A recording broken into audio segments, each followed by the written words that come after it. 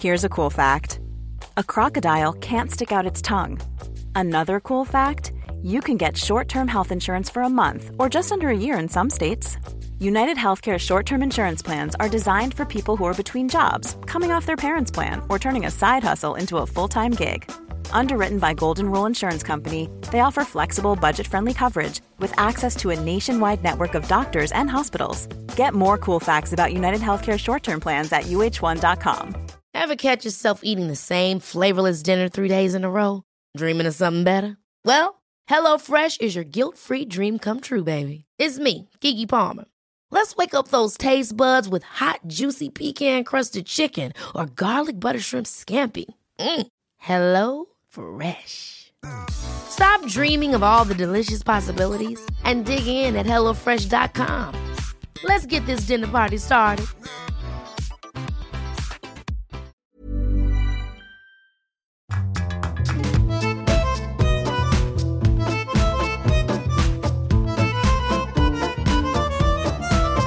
Hello, welcome along. This week our guest on Writer's Routine is S.D. Sykes. She's just released the fourth in her historical fiction series all about Oswald de Lacy.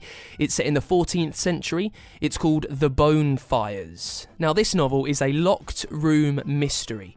We talk about why she thinks of her story like a film director. Also, amazingly, she lets me take a look through her 2,000-word plan for the story, and we hear about how much she ends up swaying from that as she starts writing properly. And we also talk about why she finds it so hard to come out of her story at the end of the day. Towards the end of the book, I feel that I'm living almost in the 14th century. And the latest book, The Bone Fire, is set on this castle on an island in Romney Marsh, and I sort of felt vaguely psychotic by the end of writing that book. You know, I sort of was in this castle, you know, with the mist rolling in from the marsh and there's a murderer. Yeah, inevitably it does kind of stay with you, stays with me anyway. I'm not very good at switching off from it. Loads more just like that on the way with S.D. Sykes in this week's Writer's Routine.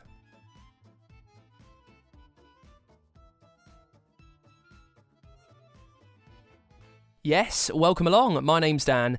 This is Writer's Routine, the show where we take the sneakiest peek at the working day of some of the most successful authors to try and steal some of the secrets of that success, of that scheduling success for ourselves. Now this week we're chatting to S.D. Sykes. Her new novel, The Bone Fires, is out right now. It's set in Kent during the 14th century. It sees Oswald de Lacy get locked in a castle and there's a mystery to solve. It's the fourth in the series, and they are a fantastic mix, a real blend of history, of crime, of mystery, and they take part in a fantastic place in history, the 1300s. Do you remember, if you heard, we spoke to Caroline Scott, I think it was a few weeks ago. Yes, Caroline Scott, all about her World War I novel, and she was talking about how that period in history, straight after World War I, is a perfect blank canvas, because casually, not many people really know what happened there. And I think Sarah, who we're chatting to this week, kind of feels the same about the 1300s. I mean, we know about the Peasants' Revolt, we know about the Black Plague, but other than that, I think we're all a bit useless. That's why she prefers to set her stories in the 14th century. We also find out about why the county of Kent at that time fascinated her, and why she found that place, the physical place, quite ripe for storytelling. Also, Sarah is a huge fan of storytelling as the hero's journey, which is a clear method of what happens in a tale to your protagonist, how they rise, how they fall, how they rise, and then how they return home.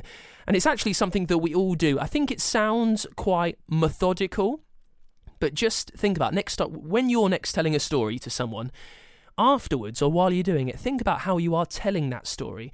And I think you'll find you'll be arcing the narrative in the same way as a hero's story. We find out why Sarah has picked that way of storytelling during our chat.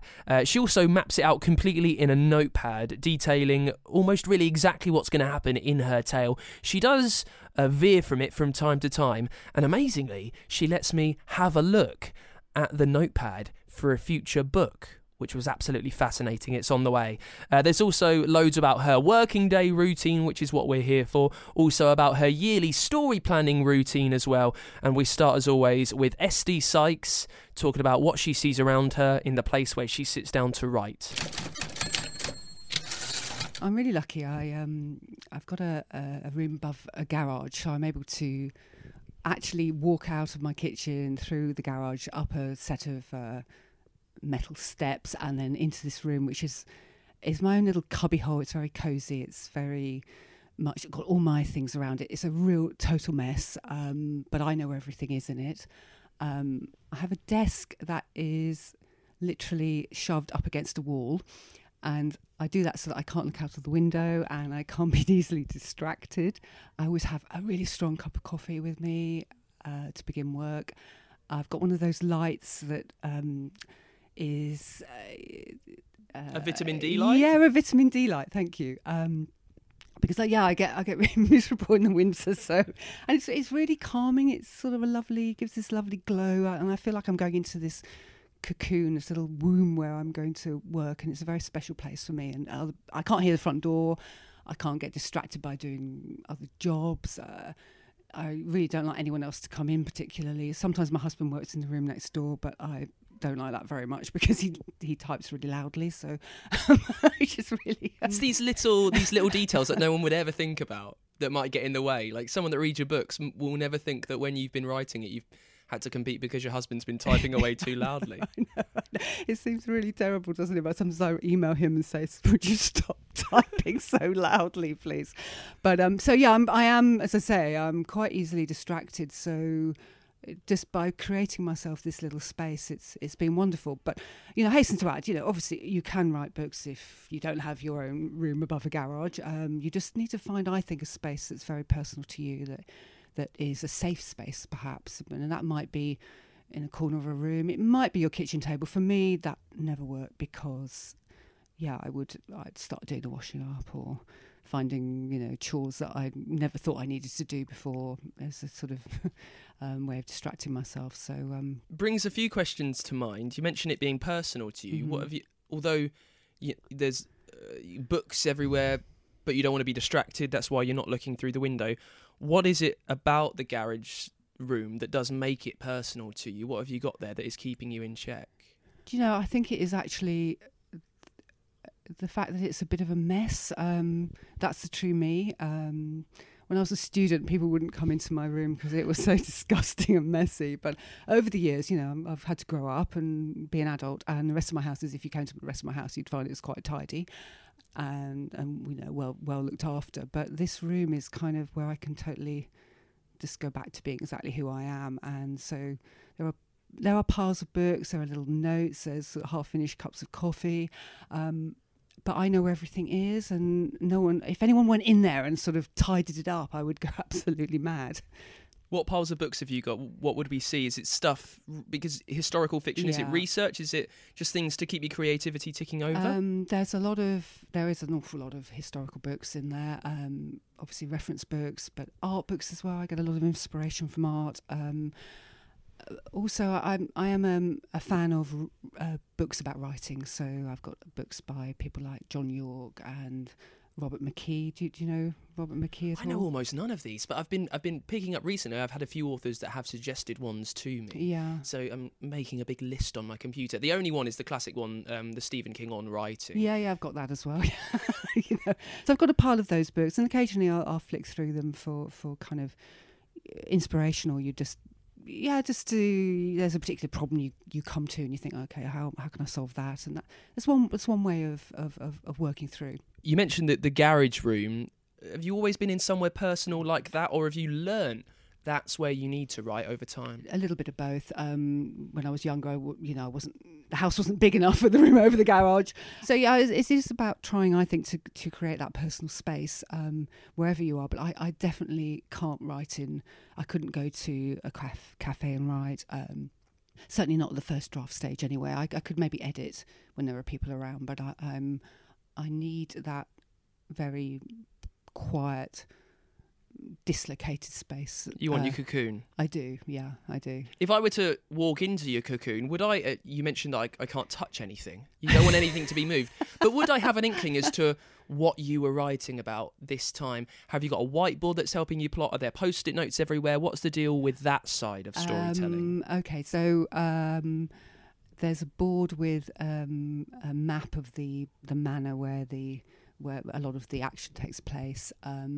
There are Post-it notes around, although you probably wouldn't understand what they mean. I do. I do write outlines, so I've got files and with sort of character outlines and pictures of people that I think my characters look like. I like to go through the newspapers, or maybe sometimes the Portrait Gallery do a really good book each year, which is the latest great portraits that have been painted, and I'll quite often go through and think, oh yes, my character looks quite a lot like that in my mind. So there are the things like that, but whether you'd be able to tell exactly what I was writing, I don't know. You'd certainly get the sense of the medieval, I think. When you're looking through your portraits and looking through the newspapers, what is that helping you do with your characters? Have you got an idea of what they look like anyway, but you kind of need that anchoring, or is that what is drawing their characteristics from you? Yeah, I think anchoring is a really good way of putting it, actually. I think at heart I'm probably a kind of frustrated film director, so in my mind I'm playing out a film, and so I'm casting for my film. So I find the person who I think my character looks like in my mind, and then that's who they are. And whenever I'm playing that scene through in my mind, that's their face walking around the room, or the great hall, or the courtroom, or wherever the action is taking place.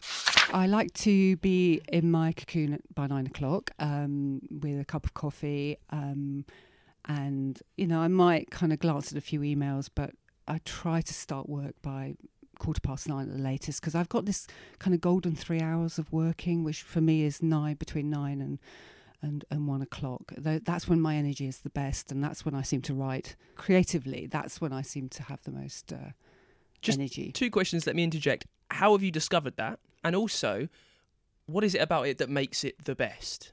I think it's a physical thing, actually. I think, I just, I've got up, I've had my breakfast, I've got my cup of coffee, I'm kind of raring to go. And yeah, I do write. I do write in the afternoon as well. But just looking back at the work I've written in those 3 hours in the morning, it's just always a better quality.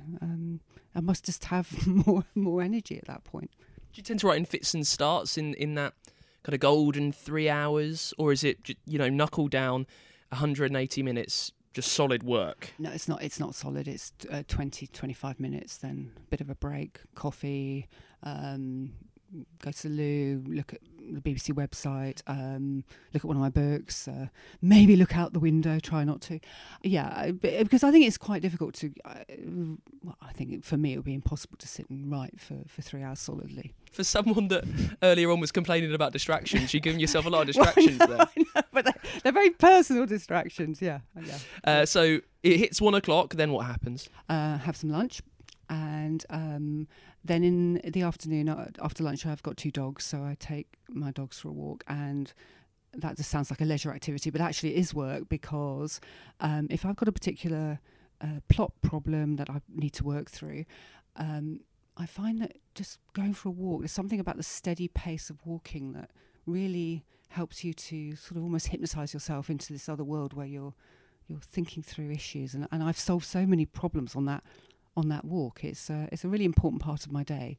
Not least, it gets me out of the room and kind of into the daylight, the real daylight, not from the lamp. And I don't really believe in writer's block, but there are always little points in the plot, particularly when you're writing crime, because you've got to have red herrings, you've got to have suspects and a good climactic scene, all those things, and it all depends it's all very interwoven, and sometimes it can make your head explode almost, so you need to just go and just walk and just let the pace of your steps help you work through. Is it focused thought from you when you're out on your walk? Are you going there thinking, I need to figure this one thing out? Or Is your mind almost just wandering free, and by the time you've come back, almost at the back of your head, it's all been figured out? A little bit of both. Sometimes, my mind will wander. I'll see some. My books are set in Kent, and I live in Kent, and I live in a very rural location, and it's very, when I go to my local village, it's actually very medieval. There's still a lot of medieval homes, so I get a lot of inspiration from that. So I do use my walk as an inspiration as well, but definitely I will be thinking through an issue, and if my mind wanders, then you're right to say that sometimes that's when the answer does sort of float in. There's a sort of magic to it. If maybe that's going too far, I don't know, but it's a really useful thing to do as a writer. You've come back from your war. You've managed to solve the problem. Then what happens for the rest of the day? Are you back at it? Yes, I am. But it would probably be more editing in the afternoon. As I say, that the bulk of my actual sort of the push forward with the book is done in the morning. In the afternoon, it's more reflection about what I've done that morning. I try to write 1,000 words a day, and sometimes I write many more. Sometimes it's like 1,001 words. But I always, I do have this sort of silly little rule that I will write 1,000 words, even if I don't feel like it. I'll do it. In the evenings, I tend to I read a lot. There might be some more research in the evenings, but I'm not at my computer at that point. Brooding. Even though you might not be there doing that, how good are you at completely stepping away from the story that you are telling between your writing times? Not very good at all, actually. That's the same to you about kind of it's being like a film. And sometimes, particularly towards the end of the book, I feel that I'm living almost in the 14th century, and the latest book, The Bonefire, is set on this castle on an island in Romney Marsh, and I sort of felt vaguely psychotic by the end of writing that book. I sort of was in this castle, with the mist rolling in from the marsh, and there's a murderer. Yeah, inevitably it does kind of stay with you. Stays with me anyway. I'm not very good at switching off from it. And lastly, on the day, you mentioned going out for a walk helps you. Is there anything else, a little quirk, an eccentricity, something that does tend to work free the cogs when you need it? Okay, so I've got this mad thing where I'm quite addicted to football phone-ins. I'm quite a football fan. And sometimes I like listening to, in the early evenings, sort of football phone-ins with people phoning up to moan about Arsenal or Man United or whatever. And this is something really kind of...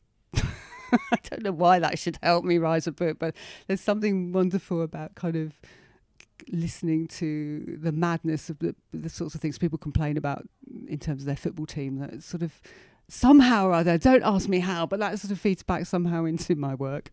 I think no one's ever said that to you before. I was going to say, I think you're almost the 90th author that I've spoken to, and I don't think that's ever come up before. Okay. Which is what it's all about, so I'm all for that. Well, I suppose the point of that is that it's completely different to what I'm doing during the day. So I think that's the point. And it could be that I went off and started playing the violin or whatever it was. I'm not doing that. I'm putting the radio on and listening to people, normally men, phoning up. I'm Sandra, and I'm just the professional your small business was looking for. But you didn't hire me because you didn't use LinkedIn Jobs. LinkedIn has professionals you can't find anywhere else, including those who aren't actively looking for a new job, but might be open to the perfect role, like me. In a given month, over 70% of LinkedIn users don't visit other leading job sites. So if you're not looking on LinkedIn, you'll miss out on great candidates like Sandra. Start hiring professionals like a professional. Post your free job on linkedin.com/achieve today. Ever catch yourself eating the same flavorless dinner 3 days in a row? Dreaming of something better? Well, HelloFresh is your guilt-free dream come true, baby. It's me, Keke Palmer. Let's wake up those taste buds with hot, juicy pecan-crusted chicken or garlic butter shrimp scampi. Hello Fresh. Stop dreaming of all the delicious possibilities and dig in at HelloFresh.com. Let's get this dinner party started. Millions of people have lost weight with personalized plans from Noom. Like Evan, who can't stand salads and still lost 50 pounds. Salads generally for most people are the easy button, right? For me, that wasn't an option. I never really was a salad guy. That's just not who I am. But Noom worked for me. Get your personalized plan today at Noom.com. Real Noom user compensated to provide their story. In 4 weeks, the typical Noom user can expect to lose 1 to 2 pounds per week. Individual results may vary. We'll get back to SD Sykes' writer's routine in just a sec. Very quickly, did you see this Guardian article the other day? I think it was The Guardian, might have been The Observer, whatever it was, I thought it was nonsense. I tweeted about it over at Writers Pod. It said that the only way that you can be a writer is if you have loads of money. That might have been... I did read it thoroughly, but that might have been just, quite a clickbaity headline, because it was just nonsense, just utter poppycock, really like nuts and dispiriting. So I thought I had to call it out, because maybe having money helps you carve out the whole day to write. But is that really useful? I've spoken to so many authors, and when they actually finally become a full-time writer, they almost find it the hardest thing they've ever done. What was squeezed into a couple of hours after you've been to your day job, after you've put the kids to bed, after you've done all the housework, then you've got a couple of hours to finally squeeze out your words. It makes you a lot more productive. The authors that I've spoken to have found having a whole day of writing at their luxury much, much, much harder. I think that articles like that are quite useless as well. I think they're quite dispiriting, because they almost put a price on what you need to do to be creative. They put a boundary on what it takes to be successful. And the joy of creativity, the joy of storytelling, is if you've got an idea, if you can be bothered to write it. To quote many writers that I've spoken to when I ask them for tips, sit your bum down in a chair and start telling the story. That's all you need. By my calculation, you don't need loads of cash to get that done. So I thought, as a fairly prominent writing podcast, it's kind of one of our jobs to call that out, I reckon. But still... And check this for a clunky segue. Money is quite nice, though. And if you would like to give us some, you can do that by heading over to patreon.com/writers routine. Just a little bit really helps us bring you these episodes as frequently as we can with the most successful writers that we can as well. Just a couple of dollars a month really helps us keep doing this. Helps me buy them a coffee at the very least. You don't just get to do it for the warm, fuzzy feeling in your own heart either. You do get like physical stuff for me to saying thank you, to you saying thanks. You've got bookmarks, you've got badges. Any way that you can help out is really, really worthwhile. If you want to do it through cash, head over to patreon.com/writers routine. Make sure you follow us on Twitter. It's Writers Pod on there. And always, if you've not done it yet, leave us a review over on the Apple Podcast Store. That would be really helpful. Right, this has been a little bit rambly, so let's get back to Sarah.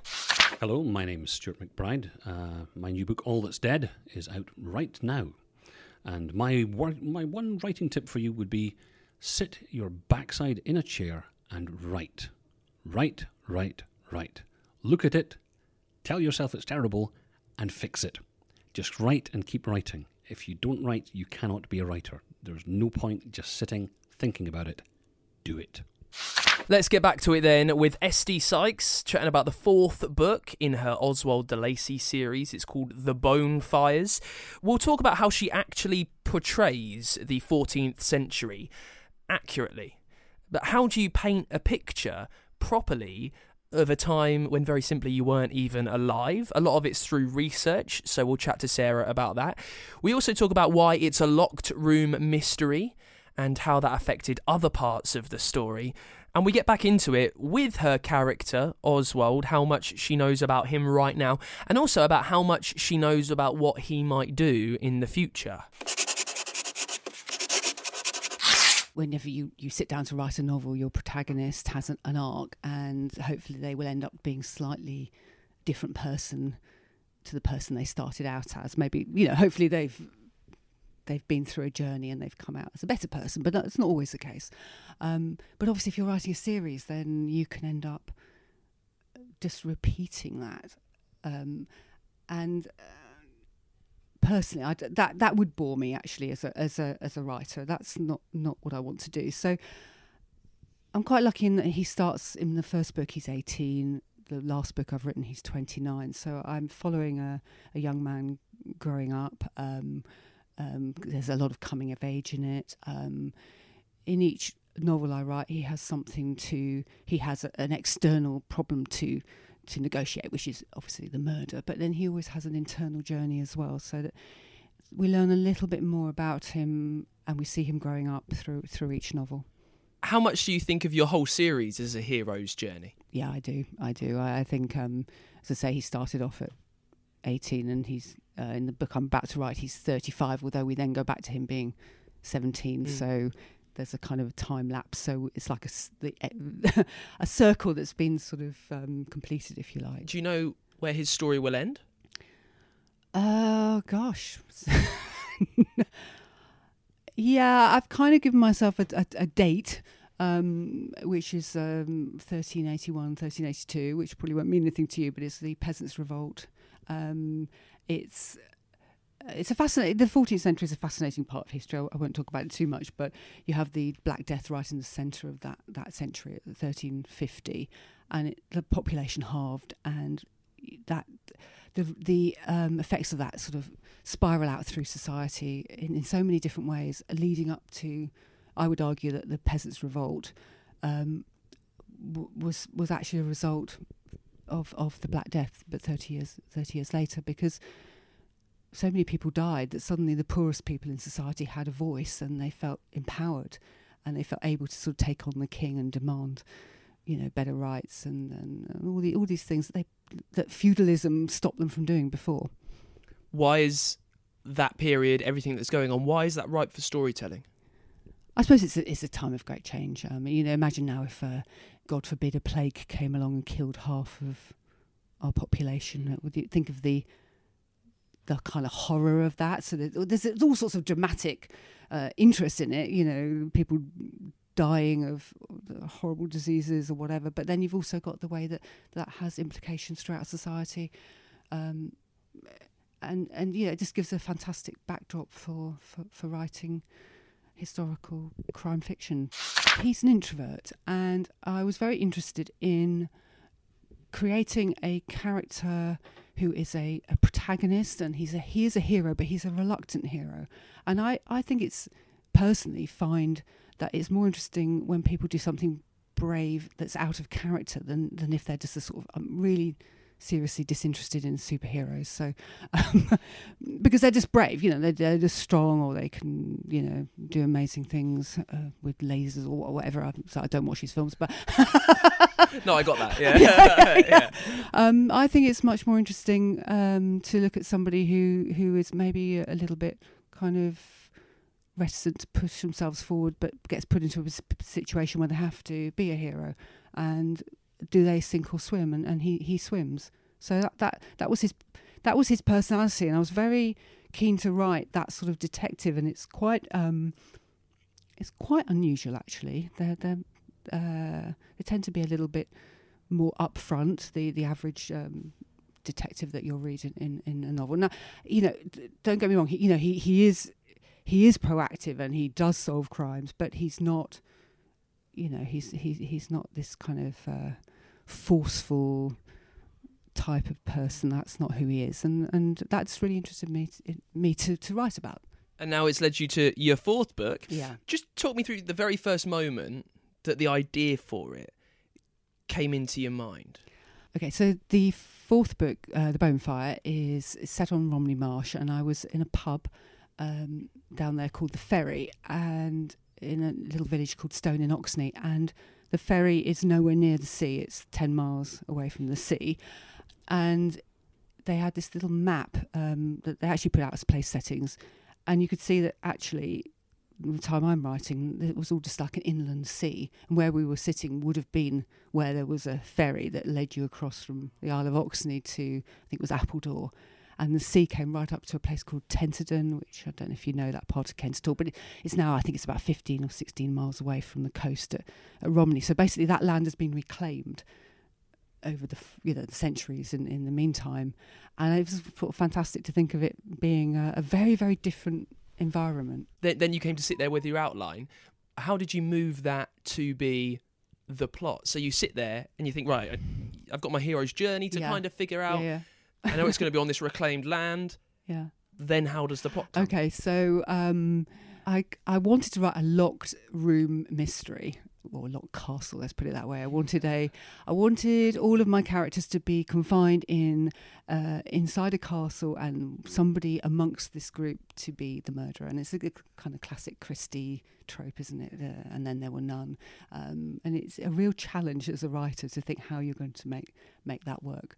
And this island that was, is now just part of Kent, but was once an island surrounded by sea. I thought, fantastic! I could have my characters escaping from plague, because plague, you had the Black Death, but then it returned many times afterwards. So they knew, whereas at the Black Death, nobody really knew what was coming. In later years, they knew exactly what was coming, and so the only way to escape plague was literally to, run quickly and stay away a long time. That was the old saying. So my characters are rich enough to be able to have. Oswald's rich enough to take his family to this castle, which is owned by a friend, and then, hey presto, once they've locked themselves in, they find that one among them is a murderer. So they've escaped plague only to find themselves under threat in a very different way. I was cheating for a while. I had people kind of coming and going from the castle, and and then my editor said to me, "No, he needs to go to the castle, lock the doors, and that's that." And so, yeah, that was the biggest change between the outline and the actual finished novel.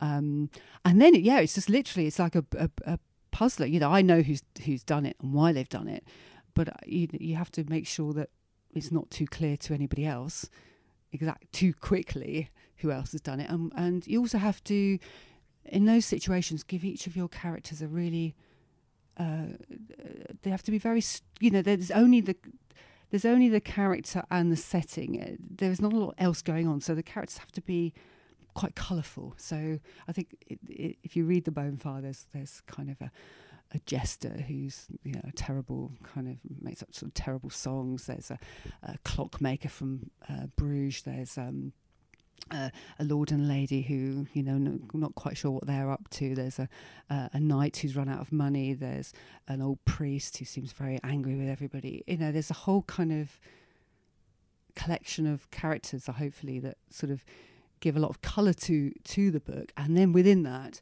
you have to then go through and think, okay, how can I disguise what they're doing, or how would this actually work how would the murderer be doing this? How would, if he's locked in a room, how is he able to get out again? And there's a certain amount of mechanics involved. It's a massive consideration when you're writing historical novels. How do you portray the 14th century without going off into really long, quite boring exposition? And that's not the way I wanted to write at all. So I made an awful lot of research, but very little of it actually turns up on the page. I might spend ages reading a book about something, but you might be only 2 or 3 words that actually make it through to the page. So I'm quite strict with myself. If it's not important to the plot, it doesn't go in there, even if I have I spent a long time doing a lot of research on this.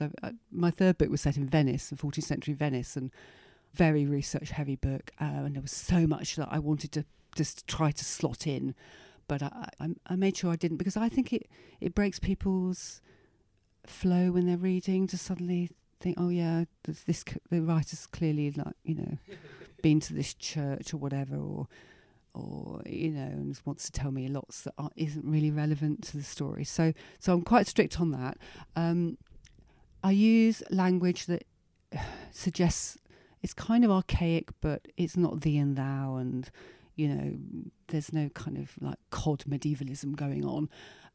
But equally, I try and stick away from words that have a more modern etymology. So one of the words I had to take out, for example, was sidetracked, because it has connotations of the railway industry. So you just have to keep going through, or mesmerising. Well, it's Dr. Mesmer, and of course that's, he's a much later character. So it's all about creating this illusion of the past, really, and trying to do it in a clever way that doesn't break the spell. When you've got a new book out, what do you hope that your fans want from that story? I'll get a lot of comments that I read this really quickly, and I find that really I find that really complimentary to think that somebody's sort of picked my book up and has been so wrapped up in it that they've sort of sat and read it in one go or two goes or whatever. I find that fantastic to think. So that sort of gives me great pleasure in terms of,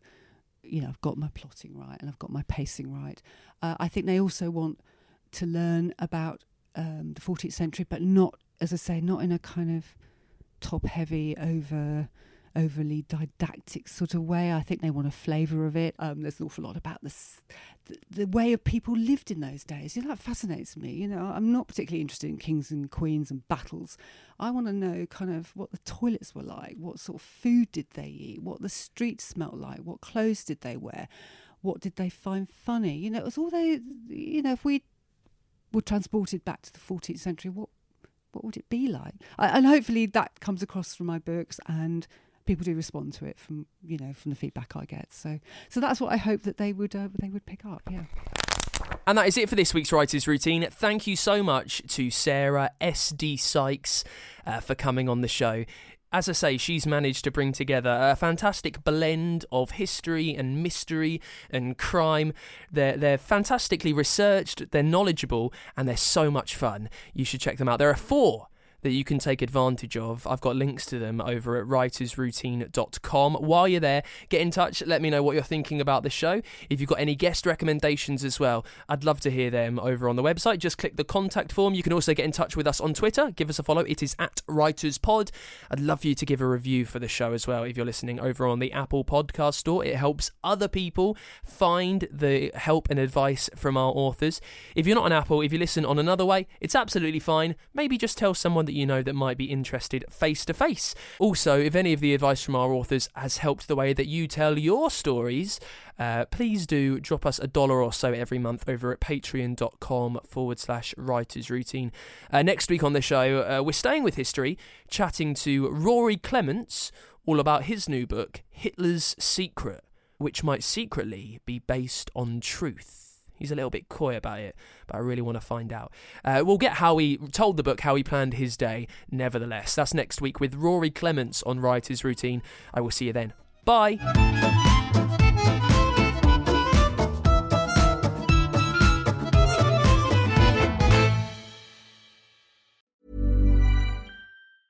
Step onto the legendary clay courts of Roland Garros, where the world's best players battle it out for a chance to win the French Open title. Tennis Channel Plus is your place to watch. Stream every court from your phone or smart TV, live in HD. Don't miss a moment with daily live coverage and match replays on demand, beginning Monday, May 20th. Be there for all the unforgettable moments. Stream now with Tennis Channel Plus. Hey, it's Danny Pellegrino from Everything Iconic. Ready to upgrade your style game without blowing your budget? Check out Quince. They've got all the good stuff, shirts and polos, activewear, and fine leather goods, all at 50 to 80% less than other high-end brands. And the best part? They're all about safe, ethical, and responsible manufacturing. Get that luxury vibe without the luxury price tag.